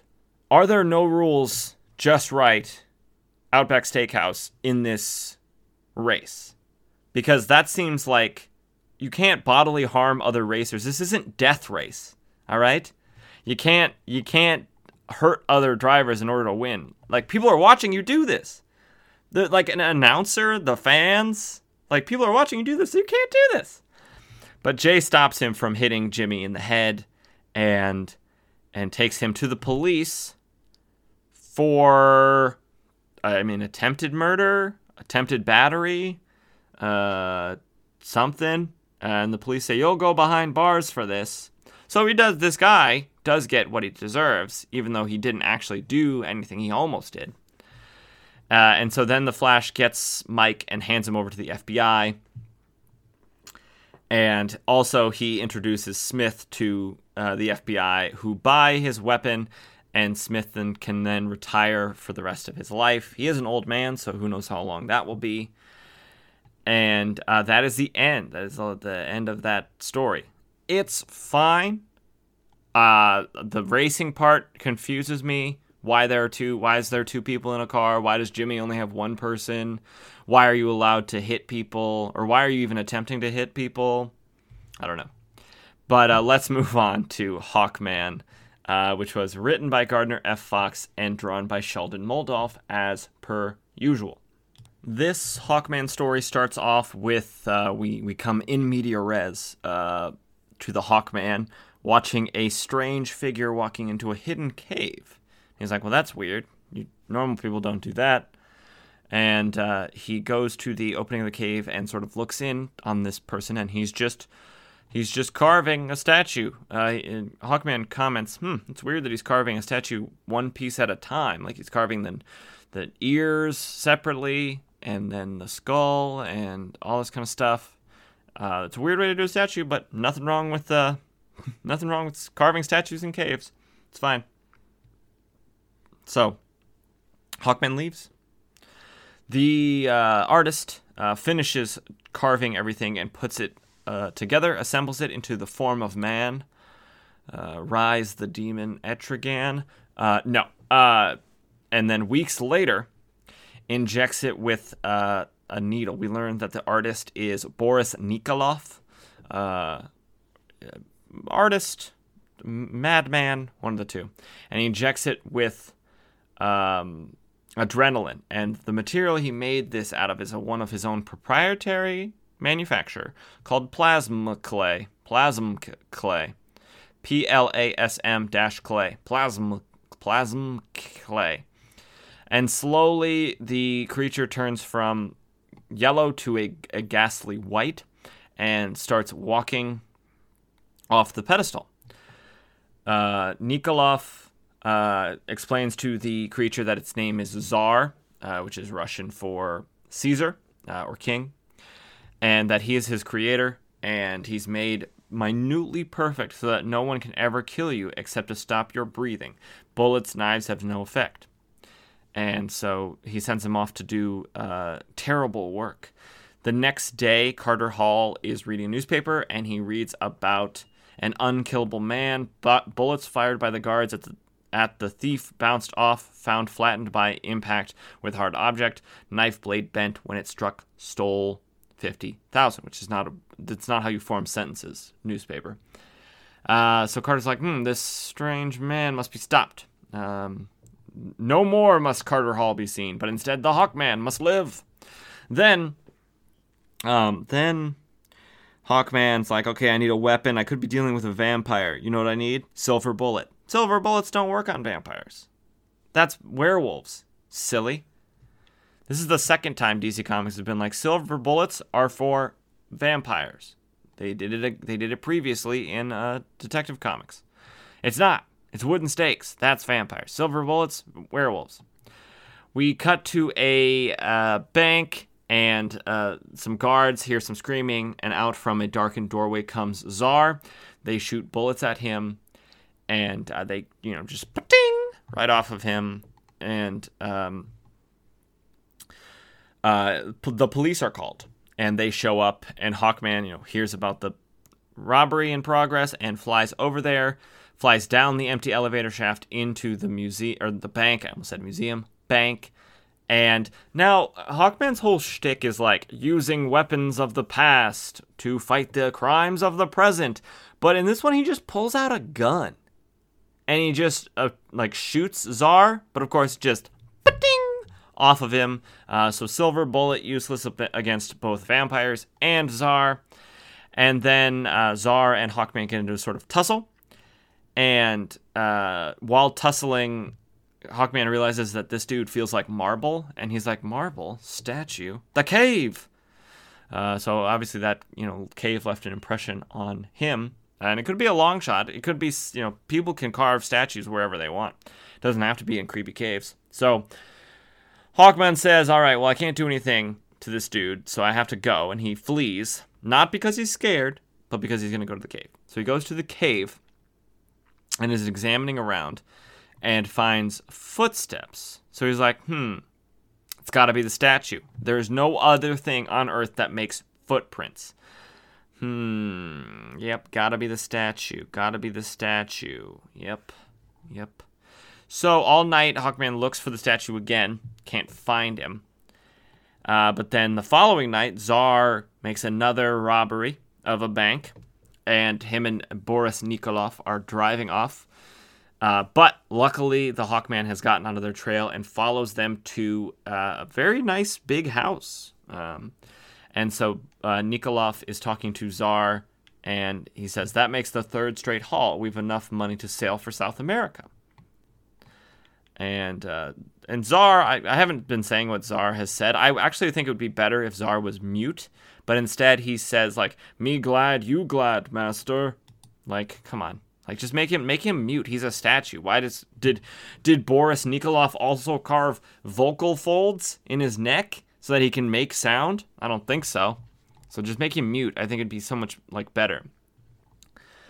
So they're gonna sail tomorrow for South America, but Boris is like, so be careful. You don't let anyone know that you can breathe, or it will be just too bad. And then Tsar's like, oh, me be good, master. Me go for a walk now. It's like, all right, dude, go for a walk. So I'm just so confused about what plasm clay does. It, like, gives him feelings and wants and wishes. Because, like, it's like, why would he go for a walk? It's weird. So Hawkman has been overhearing all of this. And so he's like, you can breathe, eh? Well, then you know what? I need a special weapon to stop that. Meanwhile, Shiera, which we haven't seen in a few episodes, welcome back, Shiera.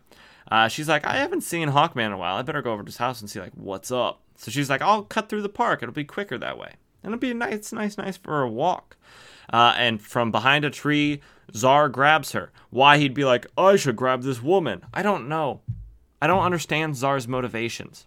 It just doesn't make any sense to me. Meanwhile, Boris Nikolov is writing in his diary and thinking, I shall make many Tsars and rule the world with unkillable men. I thought you wanted to go to South America. What, suddenly you want to take over the world? I thought you were just robbing banks. Lame. Hawkman returns home to grab some bolas, B-O-L-A-S, a weapon, he says, a weapon used by Indians of South and Western America, also by the gauchos of Argentina. A good weapon to use on the Statue Man. So he's going to, like, choke him out. I actually think a garrote would be a better weapon to choke someone out, but I think maybe that one's a little bit too violent for Hawkman. So, meanwhile, yeah, Tsar has knocked out Shiera and is carrying her. He's like, me take her to master. Why? Why would your master want a knocked out woman? And I mean, I guess maybe that lands to be like, he's just a dumb statue. He doesn't know anything. But then why would he think, I need to knock out this woman and take him back to master? Her back to master. So Hawkman returns to Boris Nikolov's house, where he attacks Nikolov and is like, now where is that statue you created? I'm going to stop its foul ravenings. When Tsar returns and sees this, he gets angry and he says, me kill. So Hawkman and him tussle a little bit. Hawkman gets some distance and throws the bolas and attempting to get them around his neck and choke him out. But Nikolov gets in front and he is hit by the bolas and they, get around his neck and cut off his air and he suffocates. This suddenly makes the Tsar very scared, and so he runs out of the house. Hawkman checks on Shiera,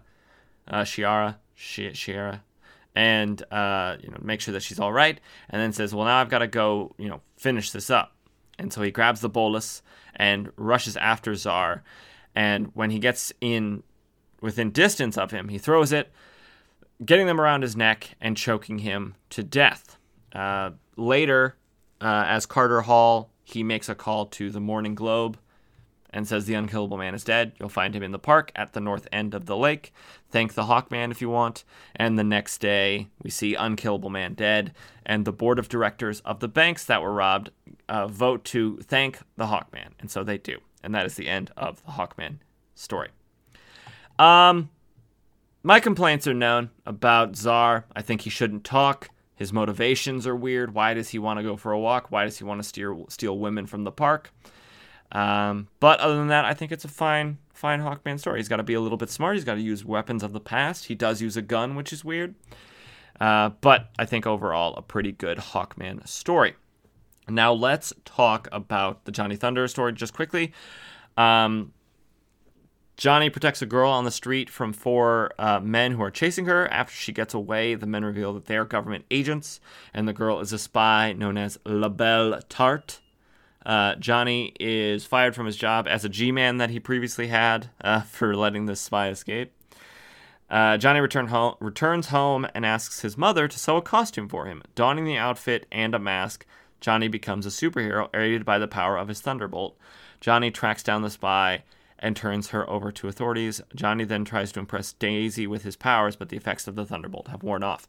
Now, I know what I said, that he's not actually a superhero, but he's not actually a superhero. He's just dressed up as a superhero. And this is a one-off. Like, in the future, Johnny doesn't wear a costume, really, as far as I know. And maybe he does eventually. I'm learning about Golden Age Johnny Thunder, just like you all are. But I just still think it's more worth our time to just summarize him and focus more on the actual superheroes than to spend a lot of time on Johnny Thunder. And I forgot to mention that Johnny Thunder story was written by John B. Wentworth and drawn by Stan Ashmeyer as usual. So, that's going to do it for this episode. I thank you for listening. I hope you enjoyed. Hope you learned a little bit of something. It was a pretty good episode. Some good Superman action in there, some good Flash and Hawkman action. But as usual, hit us up on our socials. We're on Instagram, Twitter, and Threads. Gonna be trying to do a lot more with that. Be sure to rate and review the podcast on iTunes and Spotify and wherever you want to rate and review the podcast, because it helps get the show out there to other people so we can all go on this journey together. And I always like to see the numbers go up.